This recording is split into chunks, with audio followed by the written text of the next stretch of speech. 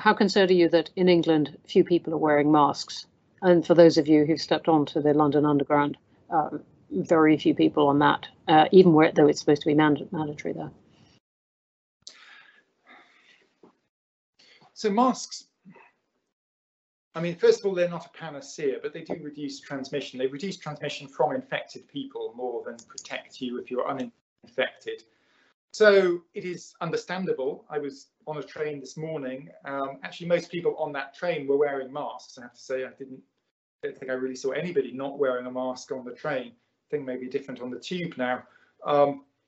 But clearly, my personal view is it costs me nothing to wear a mask. It is a minor inconvenience. If it gives other people greater reassurance, then it doesn't cost me anything. So, I mean, I would encourage people to do so, at least until we get past what is likely to be a surge in transmission and out the other side. Eventually, we will get back to normal. When infection levels are much lower, there's no benefit to anyone to wearing masks, and I would be happy to take them off again. But right now, I think it doesn't cost anything, shows respect to fellow people around you, and so I'm continuing to do so.